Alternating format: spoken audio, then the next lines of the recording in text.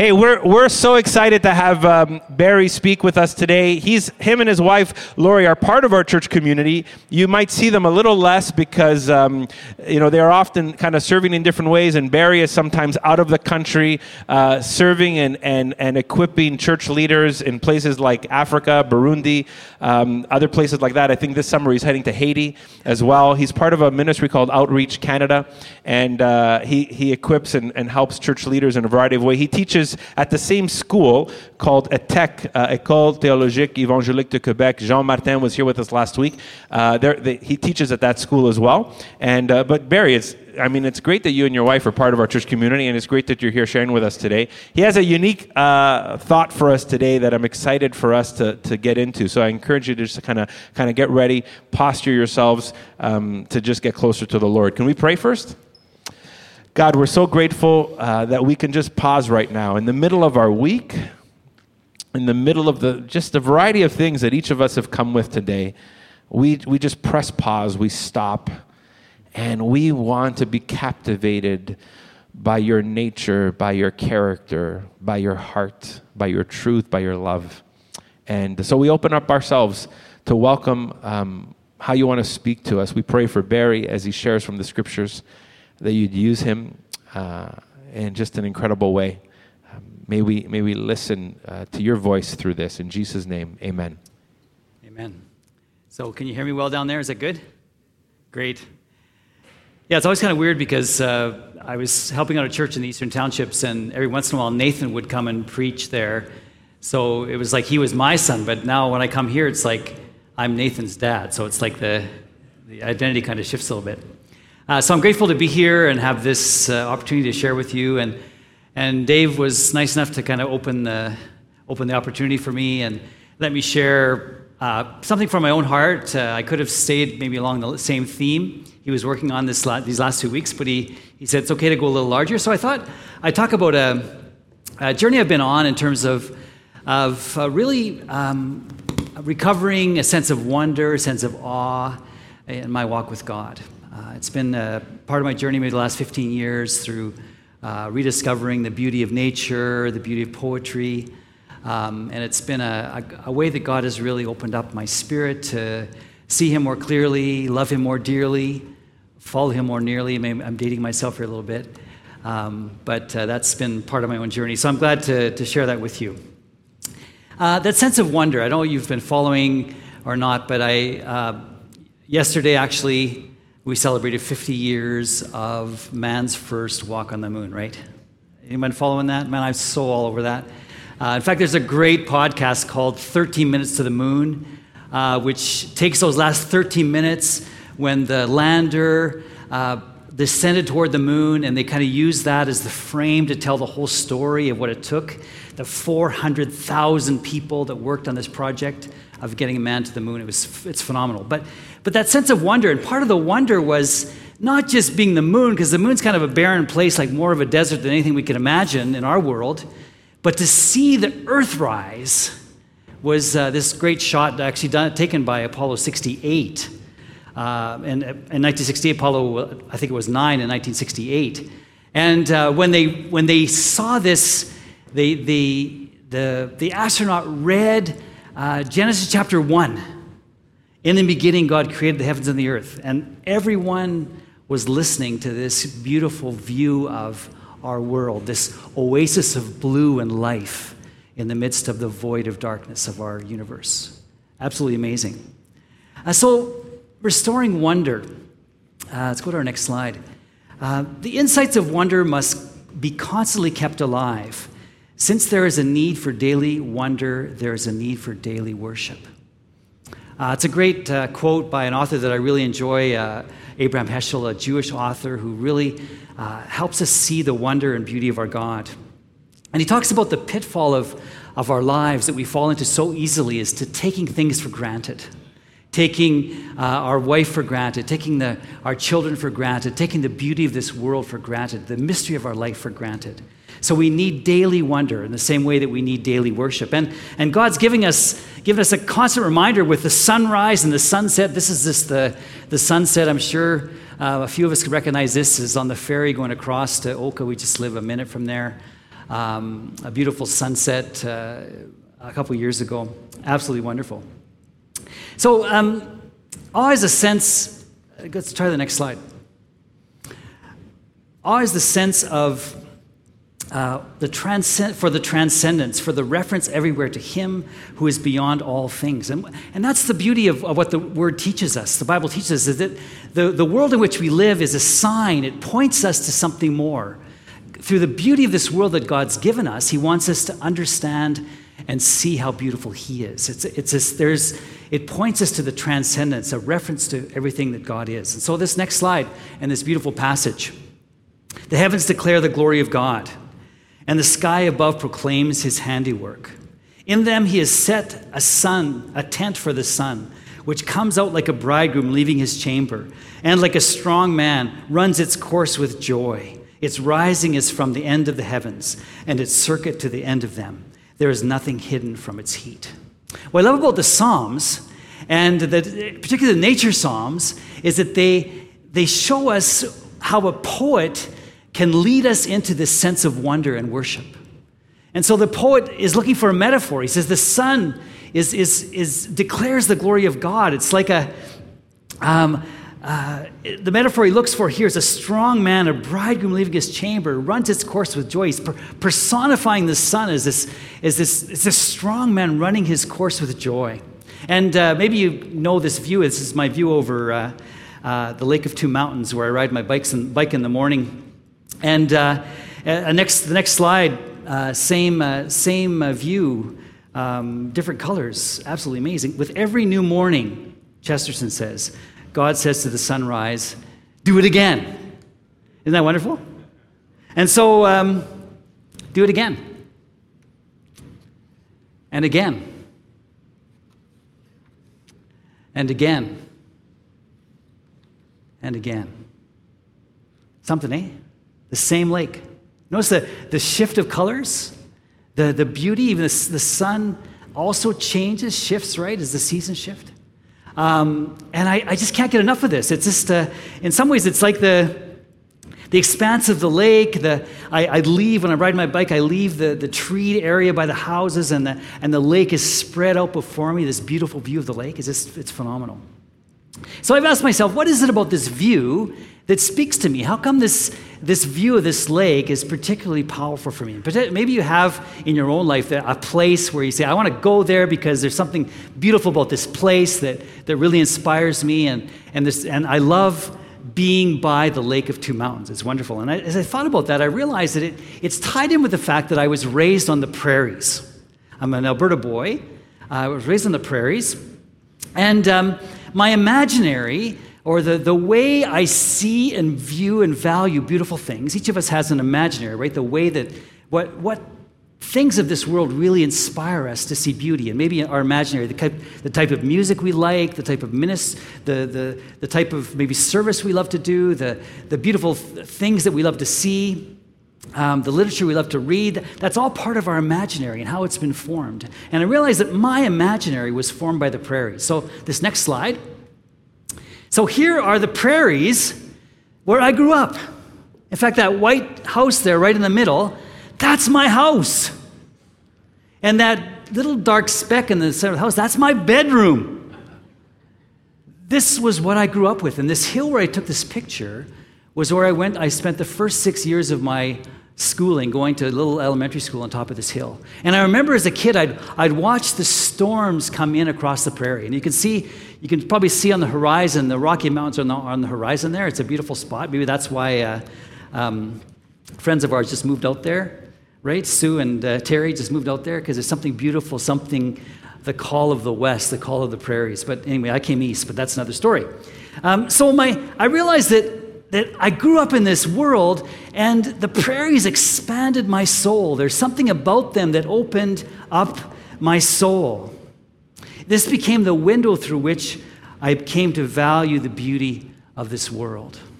And I think each of us could say, well, some experience of our youth, the way that we grew up, the things that we saw shaped our imaginary, and our soul is fed through the beauty of a certain place. And that's part of my story.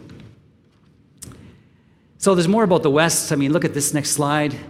I mean, can you believe this sky? Can you believe this otherworldly yellow of the canola fields and this wild, crazy sky? I mean, there's almost a tornado forming here. You can see that. You can see it's almost becoming like a funnel cloud there. I mean, these are the kinds of things you see in Western Canada. It's absolutely amazing. And it's like the awe, on the other hand, the sense of wonder and humility inspired by the sublime or felt in the presence of mystery. And there's something about awe and wonder when we see a sight like this, we see a cloud like this, think, wow, this is so huge, so powerful, and I'm so small. And when we capture the sense of wonder, being overwhelmed at the beauty of this world, at the power, the sublime beauty of this world, we realize how small we really are. So my goal this morning then, we have some beautiful skies in Quebec as well. Here's just in Eastern Townships over Farnham. To expand our sense of wonder and awe as we see more clearly our Creator God who loves us more than we know. So I hope maybe just through my own stories, through some of these pictures, some of the Word of God, that maybe your own sense of wonder can be expanded as we see more clearly the God who loves us more than we know. So I want us to focus this morning, the passages from Mark chapter 8. It's on the screen here for us. Great story of healing. And they came to Bethsaida, and some people brought to him a blind man and begged him to touch him. And he took the blind man by the hand and led him out of the village. And when he had spit on his eyes and laid his hands on him, he asked him, "Do you see anything?" And he looked up and said, "I see people, but they look like trees walking." Then Jesus laid his hands on his eyes again, and he opened his eyes. His sight was restored, and he saw everything clearly. And he sent him home, saying, "Do not even enter the village." Now, this is a passage we know, and there's an intriguing thought that I read just this last week. Perhaps his seeing, when Jesus touched his eyes the first time, perhaps his seeing was restored, but he needed to acquire perception. And that the second touch had the effect of restoring his perception. They often say that people who have been blind and they restore their sight, it takes time for their brain to read the cues that are needed in order to see. And I sometimes wonder, it's an interesting thought that perhaps it was his perception that was restored with this second touch. So the question I want to use as a bit of a metaphor for us today, that we need to have this second touch so that we can perceive the beauty of the world that we're in, that we can see beyond the surface of things. So it's a great metaphor here. We're blind. We need Jesus to restore our sight. He takes us by the hand. He gets some of his DNA on us. Isn't that great?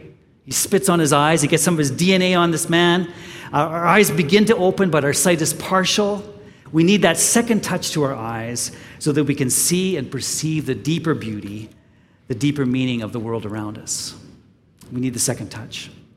So I'm going to share with you a little bit of poetry this morning. The next slide here is my favorite poet. He wasn't a very beautiful man, as you can see, a bit of a big nose and a long face. But listen, this guy was on fire. He was on fire for God. George Herbert, they say he is the greatest devotional Christian poet of all time. He died when he was 39 years old. Can you believe it? He wrote not even about 200 poems. And his poems have had such an impact. They were key in leading C.S. Lewis to the Lord. There's a great lady, she's been called the most intelligent woman of the 20th century, named Simone Weil, a Jewish convert to Christ, a militant during the Second World War. And she was led to Christ through memorizing and reciting one of his poems. I mean, this is an amazing guy. So here, this is one of his better poems, but the idea is here. The man who looks on glass, on it may stay his eye, or if he pleaseth, through it pass, and then the heaven espy. So this idea of not letting our sight be stuck on the surface of things, but looking through what we see to the deeper meaning, the deeper beauty of what's around us. And there are many things that will open us to that hinder us from seeing through things. I was going to show you a stereo image this morning, but I realized it doesn't work when you put it on the screen. You know what a stereo image is? You have to kind of let go out of focus and look at it, and then you kind of see through it. You see the hidden message in it. But when you project it on the screen, for some reason, it doesn't work anymore. But anyway, so we won't do that this morning, but you know what I'm talking about. But I love it's a beautiful metaphor of how we have to look through the surface of things, and there's a hidden beauty, there's a hidden meaning in that, in what we're seeing, but we need to look through it to see it. So see more clearly, he looked up and said, I see people, but they looked like trees walking. And this second touch, Jesus laid his hands on his eyes again, and his sight was restored, and he saw everything clearly. So we need to experience this second touch. So basically, here's where I wanted to go this morning with this, but I always take too long. I told my wife on the way here this morning, I put a lot into this sermon, and she said, I want to know if you took a lot out of this sermon. That's what she.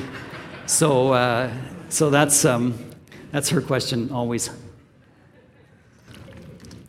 So you know, American Sign Language, what the sign for preacher is? It's this.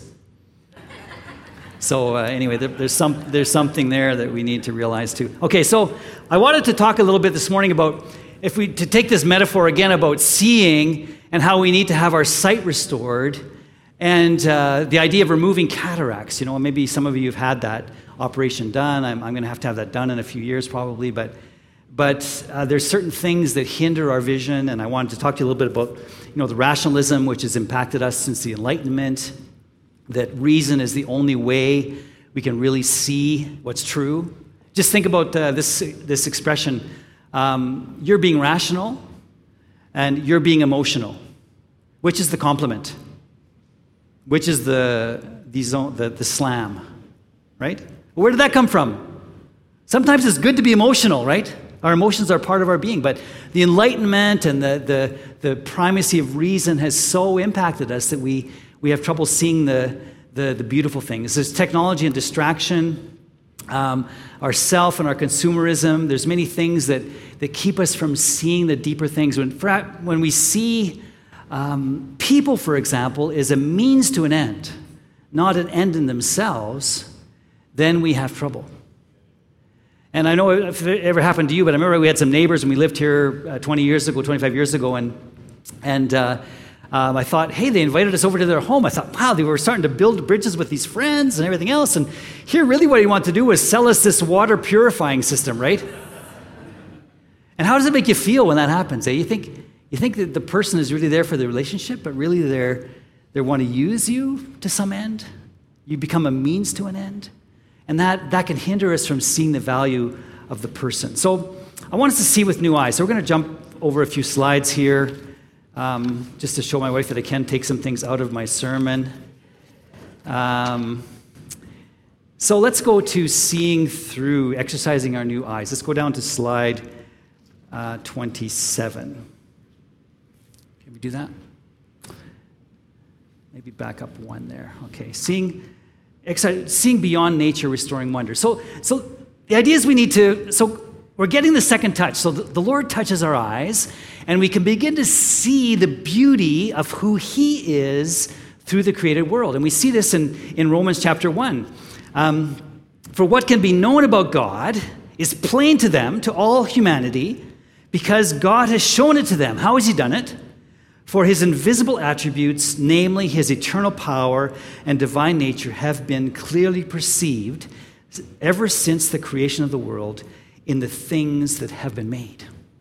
So God has left a testimony to his character, to his power and his attributes in the things that have been made.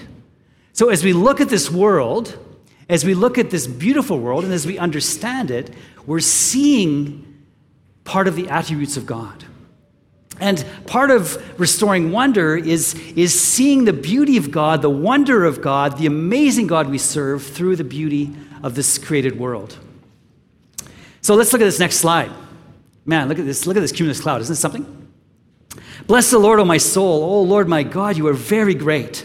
You are clothed with splendor and majesty, covering yourself with light as with a garment, stretching out the heavens like a tent. He lays the beams of his chariots on the waters. He makes the clouds his chariot. He rides on the wings of the wind. Psalm 104. Now, did you know that Psalm 104 is like the ode to creation? It's like this amazing creation psalm. Often what I'll do when I ride my bike, I'll put on Psalm 104, and I'll listen to it while I ride and observe this beautiful creation. What does the psalmist do? He starts with creation. He starts with the earth. He moves on to the animal kingdom. Then he moves to the sea and the creatures that live therein. He made Leviathan to play therein, it says in the King James Version. Then he moves on to humanity and the role we have. It's an absolutely amazing creation psalm. It's the ode to creation, the hymn to the God of creation. And here we see this beautiful imagery of who God is, and it invites us to see his power, his beauty, and worship this creator God. So, and when we do that, it also has an impact on us. And I couldn't help but give you this quote, and I think maybe just for the title of the book, which is so great. Let's try the next slide.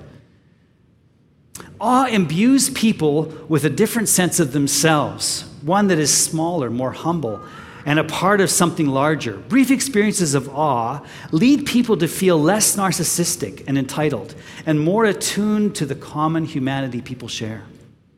Fleeting experiences of awe redefine the self in terms of the collective and orient our actions toward the needs of those around us. By Greg Boyle. And look at the title, Barking to the Choir. Isn't that a great title for a book? I couldn't get, maybe just the title, I had to give you the quote. But anyway. But he says that when we have these experiences of awe, there's something that happens to us as well. We rediscover our place in this created world. And we also see our common humanity, and we see ourselves as part of this created world in which we live. And we find our self-centeredness is pried away from us. And we begin to be able to give ourselves to others through these experiences of awe. So there's a powerful impact here. So we need to see beyond in our relationships. Our next slide. I don't know if you love Les Miserables. I love Les Miserables. I've two times, two of my most phenomenal experiences of my life was to be in the Queen Theatre in London and to see Les Miserables. That's been running there since 1986. Actually, it was in a different theater than it moved there, but it's been running every night since 1986 to sold-out crowds. Can you believe that? We're talking like tens of thousands of viewings of Les Miserables. What is it about this musical that's so powerful? It points to the beauty of God, the beauty of forgiveness, the truth of the gospel is all there. But anyway, I'm sitting there with my son one time. That was an amazing experience. To go to an experience like that with your son and sit side by side with him and enjoy the music and the beauty of this place. I mean, it's one of my mountaintop experiences. And one of the lines in that, to love another person is to see the face of God. To love another person is to see the face of God. There's no ordinary person in this world.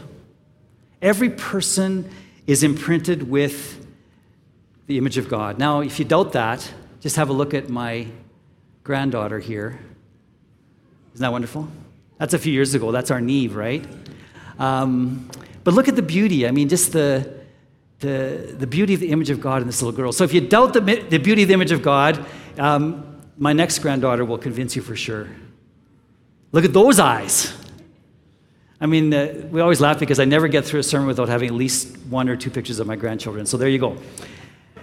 The awe we sense when standing in the presence of a human being is a moment of intuition for the likeness of God, which is concealed in its essence.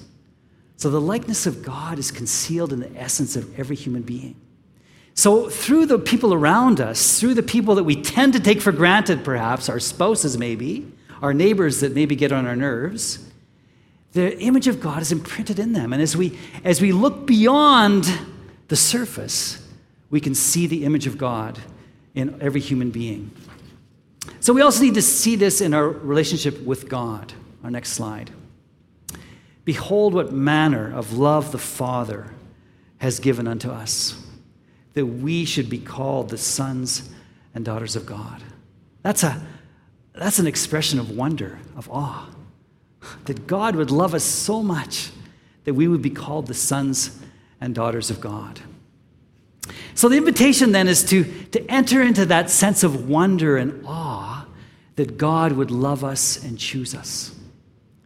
And that's also part of this becoming a contemplative, I know that word may scare people, but a contemplative person is just someone who pays attention, someone who tries to look beyond the surface of things. Now, all great artists and poets are contemplatives, and musicians are contemplatives because they pay attention to something beyond. They're attentive to the muse, the creative part of our being, and they see the world differently. And the great artists have this power to see the world differently and to help us through their art, through their music, through their poetry, to see what they see. And so the beautiful thing we have in the scriptures is that we have the Psalms and the prophets, and so much of what they write is poetry. Well, why is it poetry? Because they're trying to capture something of the beauty and wonder of who God is. And prose just won't cut it. We need this beauty of poetry to show us, to throw open our eyes and our hearts to see the beauty of our God and his love for us. So the next slide. See thee more clearly, love thee more dearly, follow thee more nearly day by day. That wasn't written by the producers of Godspell, by the way. That was written by Richard of Chichester, who was a great man of God. And they stole it from him and immortalized it through the music. But it's a great prayer. See thee more clearly, love thee more dearly, and follow thee more nearly day by day. Isn't that a great prayer? But we have to see. We have to have this second touch on our eyes so that we can see God in the midst of the circumstances and the people and the world in which we live. And that takes this second touch from our Lord. And we have some great teachers. We have the psalmists and the prophets. Jesus himself said, are you tired, worn out, burned out in religion? Come to me, get away with me. This is from the Message, and you'll recover your life. I'll show you how to take a real rest. Walk with me and work with me. Watch how I do it. Learn the unforced rhythms of grace. I won't lay anything heavy or ill-fitting on you. Keep company with me, and you'll learn to live freely and lightly. God used this man, right, to give us this beautiful, poetic rewriting of a great passage. Learn the unforced rhythms of grace. Jesus himself invited us, our next slide. And which of you, by being anxious, can add a single hour to his span of life? And why are you anxious about clothing? Consider the lilies of the field, or the marigolds, or the morning glories, how they grow. They neither toil nor spin, yet I tell you, even Solomon in all his glory was not arrayed like any one of these. Jesus himself is teaching us about the life of contemplation, about seeing through the flowers to the beauty, to the sense of glory and wonder behind it. He invites us into this place of wonder, of seeing in the created world a picture, a metaphor, an invitation to a closer walk with our Father. And we have some great teachers in our Christian history: Tozer, Eugene Peterson, Henry Nouwen, Malcolm Guite, and I could go on, and I promised Lori I wouldn't, so I will. So let me finish by a poem, of course, but I want us to finish by looking at the cross. Lead me to the cross.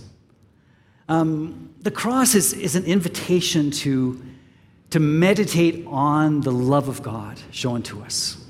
And not just to think about it theologically in terms of maybe the way that Jesus paid for sins and canceled the debt and maybe that kind of language, but to enter into it as an expression of the love of God, as an invitation to receive from him what he wants for us.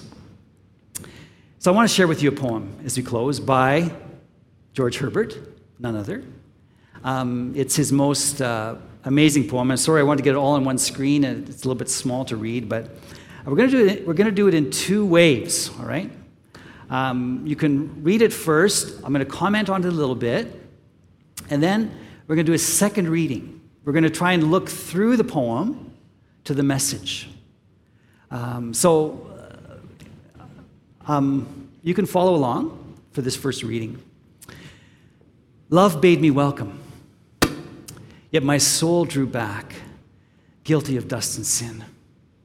But quick-eyed love, observing me grow slack from my first entrance in, drew near to me, sweetly questioning if I lacked anything. A guest, I answered, worthy to be here. Love said, you shall be he. I, the unkind, the ungrateful, ah, my dear, I cannot look on thee. Love took my hand and smiling did reply, who made the eyes but I? Truth, Lord, but I've marred them. Let my shame go where it doth deserve. And know you not, says love, who bore the blame? My dear, then I will serve. You must sit down.